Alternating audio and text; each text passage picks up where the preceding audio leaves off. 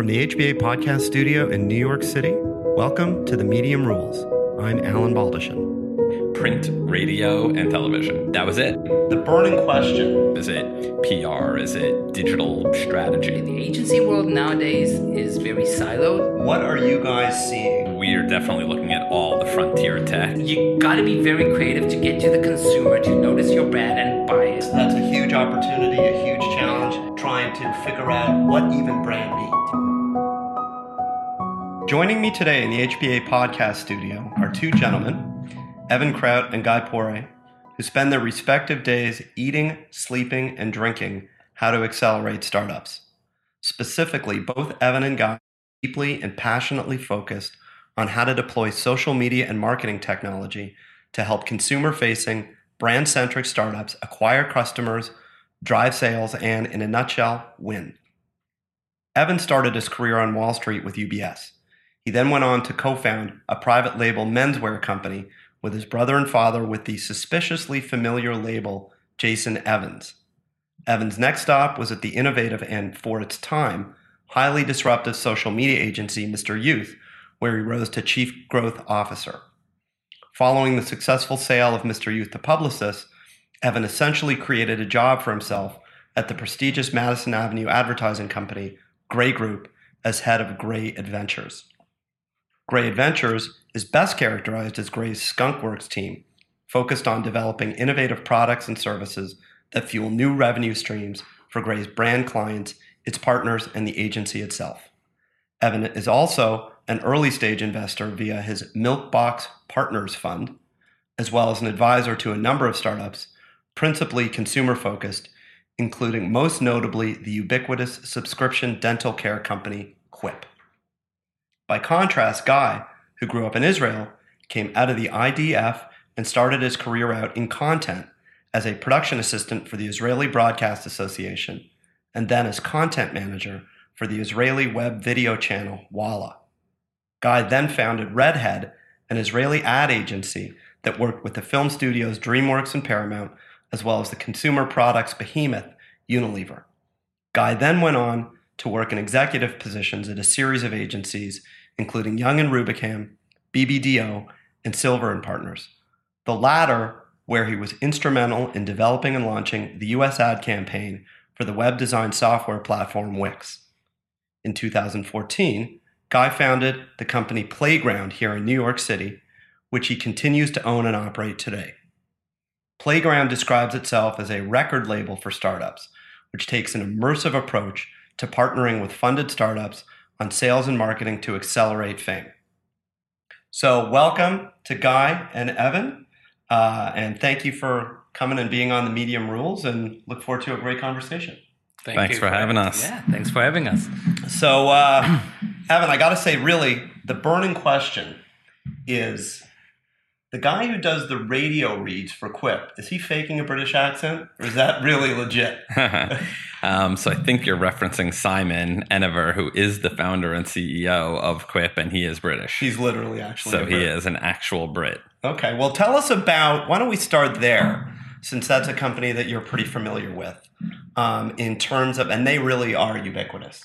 To my experience, using radio as a medium for a D2C startup is pretty interesting, and it's not something you hear about. And let's start there and maybe work backwards from there in terms of that story. Yeah, it's funny. I mean, only very recently are we seeing startups that were for the last decade using primarily digital channels, social media, really to acquire customers. Now there's been a big paradigm shift in terms of those channels becoming less efficient from sort of a customer acquisition cost.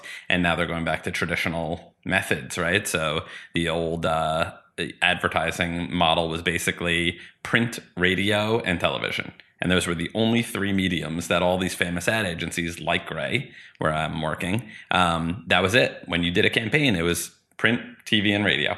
And you just sort of kept on optimizing and, working those channels. Then they started to get less and less efficient. And with the advent of digital and social media and everything else, there was sort of a big pendulum swing where you could acquire customers extremely efficiently through Facebook targeting and advertising. And it almost went kind of the full way towards that exclusively for D2C startups. Now it's really kind of coming back, probably in a more balanced fashion. So radio and even podcasts are becoming a really interesting new medium to just drive more brand awareness. And they actually have a lot of relevance for conversion, surprisingly. Really? That's fantastic.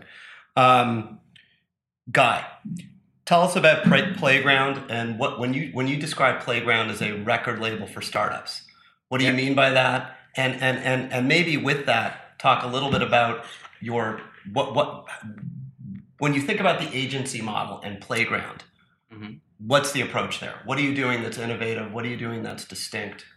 Oh, I love it. You want me to plug my own company? I'd love you I love to. it already. Of course. That's what we're here for. Well, you know what? Let's take a step back. One of the reasons that I'm here as in New York, is I also had a startup. So as a startup founder, I was deeply immersed in the needs of startups, okay, from the very beginning to funding and so on. And what startups really need is, let's put it, 2 KPIs: become rich and become famous, okay? And they don't have the money to do it. So therefore, they need a set of skills and a set of services that'll take them to that point, which include obviously advertising, obviously analytics, but also promotion, also business development, sales, putting them up there in front of their audiences to speak and so on. And let's put it this way, the agency world nowadays is very siloed. They don't offer all of these things. And when I was looking around and, I was actually doing this for my clients and for myself as well, I was thinking, wait a minute, which industry has that service or has those capabilities already? And if you look around, the record labels are actually doing it for their clients. That's what they promise their clients. They discover a band in a bar that sounds horrible, but they think they have something. And they go up to the band, they sign them up and say, we'll make you rich and famous. So this is what we'll do for you. So Playground takes that exact same approach and applies it to startups. And it's our core belief, the whole Playground team, is that today's rock stars are the startups and the startups founders. And I can go deep into that. I mean, why do I think that way? For instance, let me stop you there and say, so what do you do for them? Startup walks in the door, just got my seed round. How do you unpack that? What are your first 100 days? Oof. You really want to go into it? Because there's a whole list of stuff. Give me your highlights. But give me your highlights. The highlights is finding out what the differentiator, what the go-to-market strategy is, and start developing on that. And then it's the execution of the go-to-market strategy and the execution of the product market fit. It's a lot of data behind it. And then it's a lot of the brand work and how to get into the right audiences and in the right places. And it's a lot of iteration, a lot of trial, data, optimize, try again. That's the first 100 days. Okay. And hopefully at that point, you will get to that inflection point where, okay, the CAC or the cost per the user acquisition cost becomes something feasible, and then you double down on it. Gotcha. Startup comes into gray. You guys work obviously with big brands. You're also working with startups. Yep. What are you doing with startups, and what do you see that they're not doing? What do you see that they're doing wrong? What do they need help with, primarily, from your perspective? Yeah, so obviously every startup's totally different. Right. They come in at different stages in their life cycle. But if we're talking about the early stage startups, kind of a seed round, funded startup, typically what they've done so far or what they haven't done is that they haven't built a brand. And today, more than really in the last decade, brand is becoming the differentiator for startups as much as product. So whereas we could sort of rewind and say Casper, for example, came out, they actually did a great job of building a brand, but also a new category. But very quickly, right behind Casper was Tuft & Needle, Lisa Mattress, a number of others, Helix, Purple, etc. You could go online and, talk about Mattress in a Box, which was the innovation. And now there's a dozen of them, right? There's price comparison websites just specifically for these, D2C mattresses. So how do you then differentiate, right? They had first mover advantage, but you could also take like the Uber Lyft example, right? Lyft really kind of, caught up in some ways to Uber, where you really need to create a brand. And now we're seeing that play out with Uber, who had obviously not the best brand given some of the practices and some of the things that had gone on. So when a startup's coming into Gray, it's really thinking about who are they, what is their brand, how do they show up in the world, and then obviously all of the tactics to really get them out there, to Guy's point. So is it PR? Is it digital strategy? Is it the marketing? Is it doing radio? Is it what's going to be the best medium to get that brand out there? And then how do we start to optimize for customer acquisition costs and things like that? Okay, so Wait, can I add on jump something in, to that? jump Because in. Please do. what Evan said is absolutely correct, but I'd like to go a little bit back into the psyche of the startup founder at the seed Where I was stage, gonna okay? go. Because, we tend to think that success is easy, and once you've got your money, everything is cool. But you got to remember the psyche of the startup founders at that point. They are starving, okay? This is not some, if we go back to the music world, we're not talking about Madonna, Pop, Huge. These are punk rock bands, surviving on ramen noodles and beer, okay? And what that brings out is the first thing startup founders want to do is sell, sell, sell, sell. They hire salespeople before they hire marketing people. They push their people out to start knocking on doors and getting sales and whatever before they think about the brand. And when you ask what is the help that these startup founders need or these startups need, the first thing is priorities.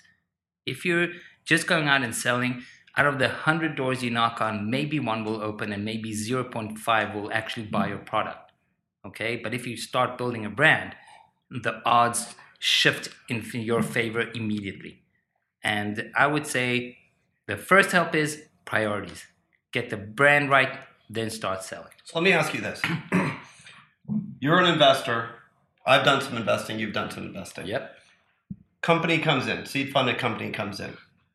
What are some of the earmarks of a company from an agency perspective, from a brand perspective, where you can look at that company and say, I think these guys are going to win? What is that magic? Because it's one answer would be from a tech perspective, a CTO perspective. What have these guys done before? What is it from an agency, from a brand perspective, that would give you a kind of a warm feeling about how this startup's going to do? Yeah. So, as an investor, so putting that hat on for a minute, everybody pretty much is aligned with the methodology of picking with founder, market. Does the founder fit the market? They talk about product market fit. Now a lot of people talk about founder market fit. So you get a real gut for if a particular startup just feels right, if they're structured the right way. And of course the team, so founder meaning team. We evaluate it the same way because founders often are the brand of the startup, right? Not all. Some you don't know who the founding team are, and they're not like the celebrity kind of founder the way that Travis was with an Uber or, what have you. But there is a feeling to it. And that usually is part of the story of the startup, right? So when you're trying to pull out a brand, out of a product company or a startup, you're trying to understand what is that founding story? Why is it meaningful? Is there something there with the founder? And if not, you kind of have to manufacture a brand, right? So then it's about really using kind of unbridled creativity to think about what is unique about this proposition. How are you differentiated in the marketplace? How are consumers going to feel about this product and then the brand that's associated with it? And then, what Guy said before, it's really about iterating quickly. So oftentimes we'll go down a path, test it with consumers, and it doesn't work. So you got to be very quick to be, willing to try things that may not be right. And then eventually you find kind of the right path and then pour the gas on it. Gotcha. Yeah. Let me ask you that, Guy. That's a similar question, Guy, because you're making decisions at times based on an evaluation of, do I want the equity in this startup? Yeah, absolutely. That's part of. So what do you look for? What are you thinking about? What turns you on? And what has been successful? What hasn't worked? What have you learned since you started in 2014 about making bets? Okay, so first of all, I follow Evan. He's investing, I'm in. For me, by the way... Follow me going forward. But you also follow Evan. So everybody's following Evan. He's our Jason Calacanis. And Jason Calacanis is my Jason Calacanis. So there you go. For me, first of all, both Evan and I have built businesses. Okay, and so we know how tough it is. And when I look at a startup founding team, I look for the grit. I look for that founder who will take those punches in the gut and keep moving forward. And it might be a gut thing. It also might be something that that founder or that team did in the past, but that is something that is critical for me because I have in the past, speaking of mistakes, I have taken equity in companies where, you know, the founder had a great pedigree and came from like a big agency and, you know, all the fancy things around it. But, you know, once things got really tough, that founder found a job at a bigger company that paid him that nice, cushy salary and lived happily ever after. And that's not what we're looking for in a startup founder. You want somebody who can take it all the way, get punched in the face, and keep going. Yeah, yeah. Just like we did. You have to, because you're going to have setbacks. There's no question You're about it. going to have a lot of setbacks. That's part of being a startup. Yeah. That's why I think they call it a startup and not just another business. You get hit in the face, you get hit hard, and you get hit on scale. It's also a good reason to develop relationships with, you know, the ecosystem and founders before there's a term sheet on the table, right? So what happens now is you get into these situations, which is like a hot deal, you know, like closing our round, you know, a startup is raising and they're just making like an artificial deadline to try to create, you know, that interest. And you have to make a snap decision if you want to get into a round. And with so much money in the marketplace right now, that is true. That will happen. The deal will close before you even have a chance to do due diligence. So the way to kind of combat that is to really be out there meeting with people before they're raising, understand who they are. Are they really committed? Are you seeing them over a period of months, maybe even years? You know, have they really convinced you? Have you gotten to know them? Because then when the opportunity arises to invest, it's much easier to evaluate if they have that grit, if they're truly committed to this thing, or if they're just trying to do a money grab and start something and be like the cool, you know, rock star startup founder, whether they fail or not. Yeah. Let me pivot quickly and ask you this, Evan. In terms of the technology front and what you're doing at Grey, what are you guys seeing that you can deploy into startups and take from startups that's going on today? What is interesting to you? What is going on? And staying on sort of brand centric startups. What's kind of on the cutting edge from your perspective? Yeah, so we are definitely looking at all the frontier tech, which just means the newest stuff that's still, you know, being figured out, right? Augmented reality, artificial intelligence, machine learning, IoT, so, you know, internet-enabled devices. You know, we definitely do specifically seek out startups that have interesting technology, both to work with directly, but also then to bring to our clients. So that's really the way that Grey Adventures is structured. Okay. So we're looking at it from kind of both sides. You know, it's funny because the really small startups, even though many of them are trying to tackle these real, you know, frontier tech problems, it's actually the bigger companies who are making headway there, like the Googles of the world. It's really hard for a small startup to make the kind of advances in, let's just say, AI that a Google can, with its resources, with its, you know, multiple different divisions focused on natural language processing and another focused on, you know, deep learning. And so a lot of that real, you know, pioneering tech is happening there. But startups have an amazing way to think about a nuanced commercialization of that tech. So there may be a startup that's using AI specifically for insurance comparisons, right? So purchasing insurance. Google's not going to futz around with something that's like comparing insurance quotes using AI. They're doing things that are like big moonshots, right? Using AI to figure out the next pharmaceutical drug for Parkinson's, right? Which has no kind of medicine associated, or at least not, you know, a primary cure. So, you know, the startups can sometimes do a better job of quickly commercializing, you know, a particular frontier tech.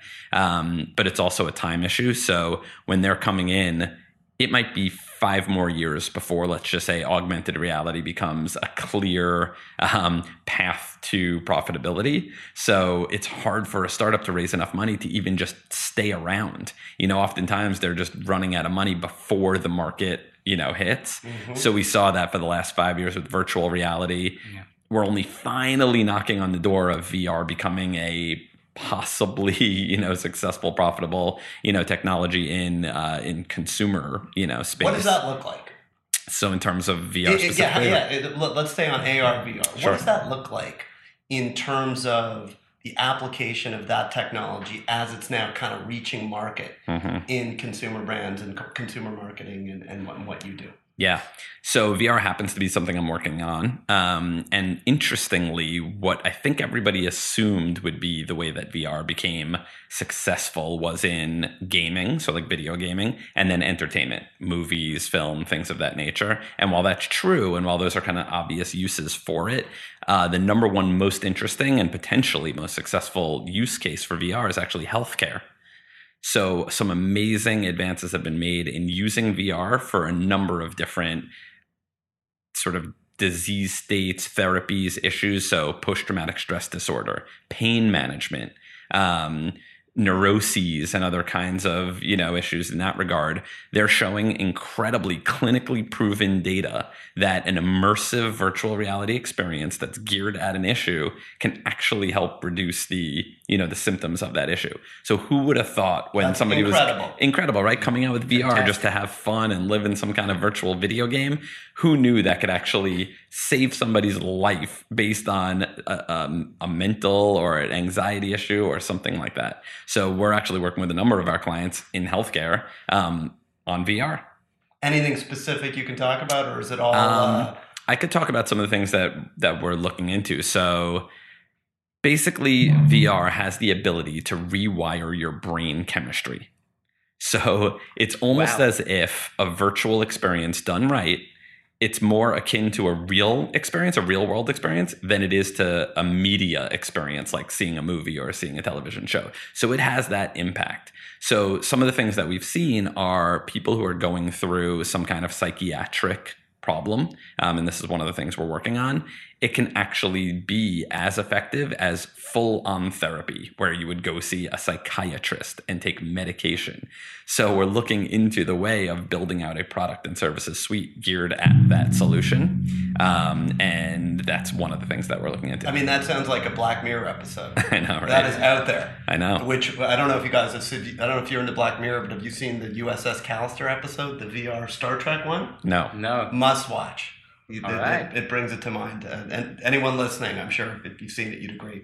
Let me ask you this, Guy. Yes. So we're talking about, to some extent, harvesting technology from startups. And to some extent, that's sort of where Evan was, and suggesting that, it's difficult for startups to do these big frontier technology projects based on, if nothing else, resources. And Yeah. what I've seen, and this may strike a chord with you, is that a lot of times that's coming from tech transfer, from deep academic research. For example, Mobileye from Hebrew U, for example. You, I know, interact with a lot of Israeli startups. Are you seeing startups with deep tech that's coming out of those academic institutions? Is that something that's on your radar? You know what? I love that question. So first of all, if you or any of your viewers have not been yet to Israel, okay, go just to see one thing. First of all, the beaches are amazing and so on, and the food. But if you walk down Tel Aviv, okay, every coffee shop is full all the time, and everybody's sitting there with a laptop open, and everybody's got a startup. Okay, that's the scene. It's insane. That's the scene.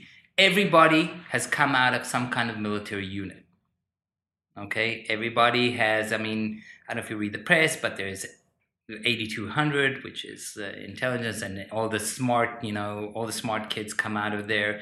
And, it's funny, I was going to say this. I was a fighter in the Israeli army, and the people now getting all the glory are the guys that sitting in computers computer and guys. bringing down Iranian power, chemical plants and stuff like that from 7,000 miles away. It's fantastic. But the reason I'm saying all this is you don't need to go deep into academia to get these ideas, this technology and these startups. When you're dealing with Israeli startups, they come out naturally because, as I said, people came out of the army with certain skills they were taught for 3, 4, 5, 6 years.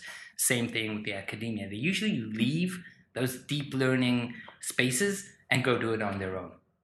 And I think that's very exciting. So I wish I could say, yeah, we'll go to this university and that university and pick some brains. No, you go to a coffee shop. That's where you pick the best brains. That's so. What do you guys? Let me throw this out to both of you. What do you guys imagine to be the agency of the future? what role do you see agencies playing going forward as this technology evolves? That's a good one. Give me a white sheet of paper. What does the agency of the future look like? Okay, so first of all, I want to say this. I had the same kind of job Evan has. I had that job in BBDO in Israel, which means you look for technology and you want to implement them with your clients and make everything more efficient. I'm not in position anymore. So actually, I think it'd be more fun hearing from Evan first. Well, I would say Guy and I are both really trying to invent the agency of the future. So it's pretty much like, what are we doing? My sort of biggest insight, I guess, in creating this role, creating Grey Adventures, was that client-side companies, which relate to all organizations, they can do a lot of what agencies used to do, possibly more efficiently, maybe not always as well, but well enough, right? So they could do creative development, they could produce film and video. There's so many freelancers and easy ways to kind of do those things. So when I think of the agency in the future, I don't see it being just a better version of what we have today. I really do see a bigger pivot. And I think what agencies have as kind of this interesting dynamic is when you put creative people together with strategic people, with account people who understand their clients' businesses, you get this kind of alchemy. And that can really help you think of totally new businesses, new business models, new ways to monetize, so new revenue streams. And that's really what I'm focused on. So it creates kind of an aligned incentive with your clients. From the last 150 years that agencies have been around, it's been client retains agency, pays them fees, and whether the client succeeds or not, agency gets fees, right? Yeah. So it's not really aligned in that way. However, if you're truly building a business together where the agency is developing your strategy and your business model and you're sharing in the actual revenue of the business that you co-create, well, then you have aligned incentives. Then you're able to really kind of pour the gas on that engine. So I see agencies becoming brand incubators, product incubators, and almost doing that on behalf of their clients. Being on the cap table, in effect, yeah, as partners from the get-go and building the business together. That's right. What about governance in that model? I think it won't be so dissimilar to how it is now. I mean, client-side organizations are going to be the ones that are the end seller of the product or services to, whatever their customers are. And so they're going to kind of manage this process. And I think there's something that works about keeping an agency or a consultancy, sort of outside of house, right? So you'll still have that separate kind of service relationship, but there will be kind of a more like revenue share arrangement, some kind of embedded, project ownership. Gotcha. Guy. He stole my answer. But just to iterate, I think there'll be a big pivot. It won't be just like, what we had in the last few years where, agencies did print and radio and TV, and now they're also doing digital and social and analytics and so on. I think it'll be a much bigger pivot to actually being partners, being on the cap table. And as Evan said, the great thing about agencies is you have these wonderfully creative people all in one room. And that is power to create the new thing. And I think agencies' mandate will be to actually create new products for the brand, and then say new products for the brand, new ways of reaching the consumers that we probably don't even know about. But I'll give you an example of something I love. I think it's Anomaly, the ad agency that created the vape pen for Humboldt, right? Yep. A product they thought up. It's huge in sales. It's something that's extension of the Humboldt brand. And if I'm not mistaken, they're on the cap table on that as well. And it really works in terms of a business model. Do you think that it's a coincidence that happens to be? Is that a cannabis vape or a tobacco? Do you think it's a coincidence that model is emerging in this frontier industry, if you will, which is cannabis that's sort of blowing up, that's where people are taking chances and taking swings? I don't think it's a coincidence. I don't think anything coincidence. I think everything is conspiracy. Right. No, I'm joking. Okay. But obviously the sexier, more exciting industries will provide great creative fodder for these creative people in the agencies. And people on the edge are in those industries in some sense. Exactly. Right? That's what's going on. And let's be honest, people like it. People want to get But involved. people want to get involved. People want to find interesting ways to be involved in these frontier industries. They want to, and plus let's put it this way, there's way more creative outlet because, the cannabis industry, for instance, is a creative Wild West right now, right? There's hardly any regulation, at least in the states where it's legal. You got to be very creative to get to the consumer, to notice your brand and buy it. It's a creative's dream. I mean, it is maybe almost a cliche at this point with respect to that particular industry, the extent to which people are trying to figure out what even brand means when it comes to cannabis. And, that's a huge opportunity, a huge challenge. And there is just, I think, so much IQ flowing in there as regulation evolves, as it opens up, which it is. And right now there aren't brands yet, to your point. There are no brands. So if we were to rewind, to the big brands that, popped up in the United States, it would be like inventing the Coca-Cola of the industry. Or the Budweiser. Exactly. So just an incredible opportunity for... Other than in maybe in vapes. You've got PAX, built an amazing brand, but certainly in the product itself, in dispensary, et cetera, that seems to be a big canvas. Yeah. It is. And I want to, like in poker, I'll see you and raise you one. You were talking about a lot of IQ in this area. There's also a lot of opportunity for IP. In other words, you can actually create new products, okay, and license them and so on in that industry because, again, it's the Wild West. And that includes vape pens, includes, everything from oils instead of bud, whatever.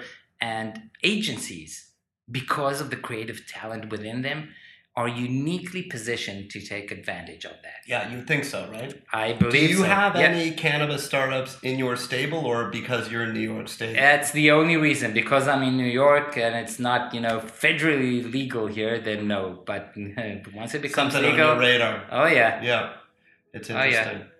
Guys, I think this has been fantastic. I want to thank you for coming in. It's been a great conversation. Let's do it again. Thanks for having us. Let's do it. Thanks, guys. All right. Thank you very much. All right. That's a wrap on this episode of The Medium Rules with Alan Baldachin. For more information, go to our website at www.hballp.com. You can also follow us on Instagram, Twitter, and Facebook. Be sure to subscribe, rate, and review the show on Apple Podcasts, Google Play, or your own favorite podcast portal. Thank you for listening, and please tune in again next time.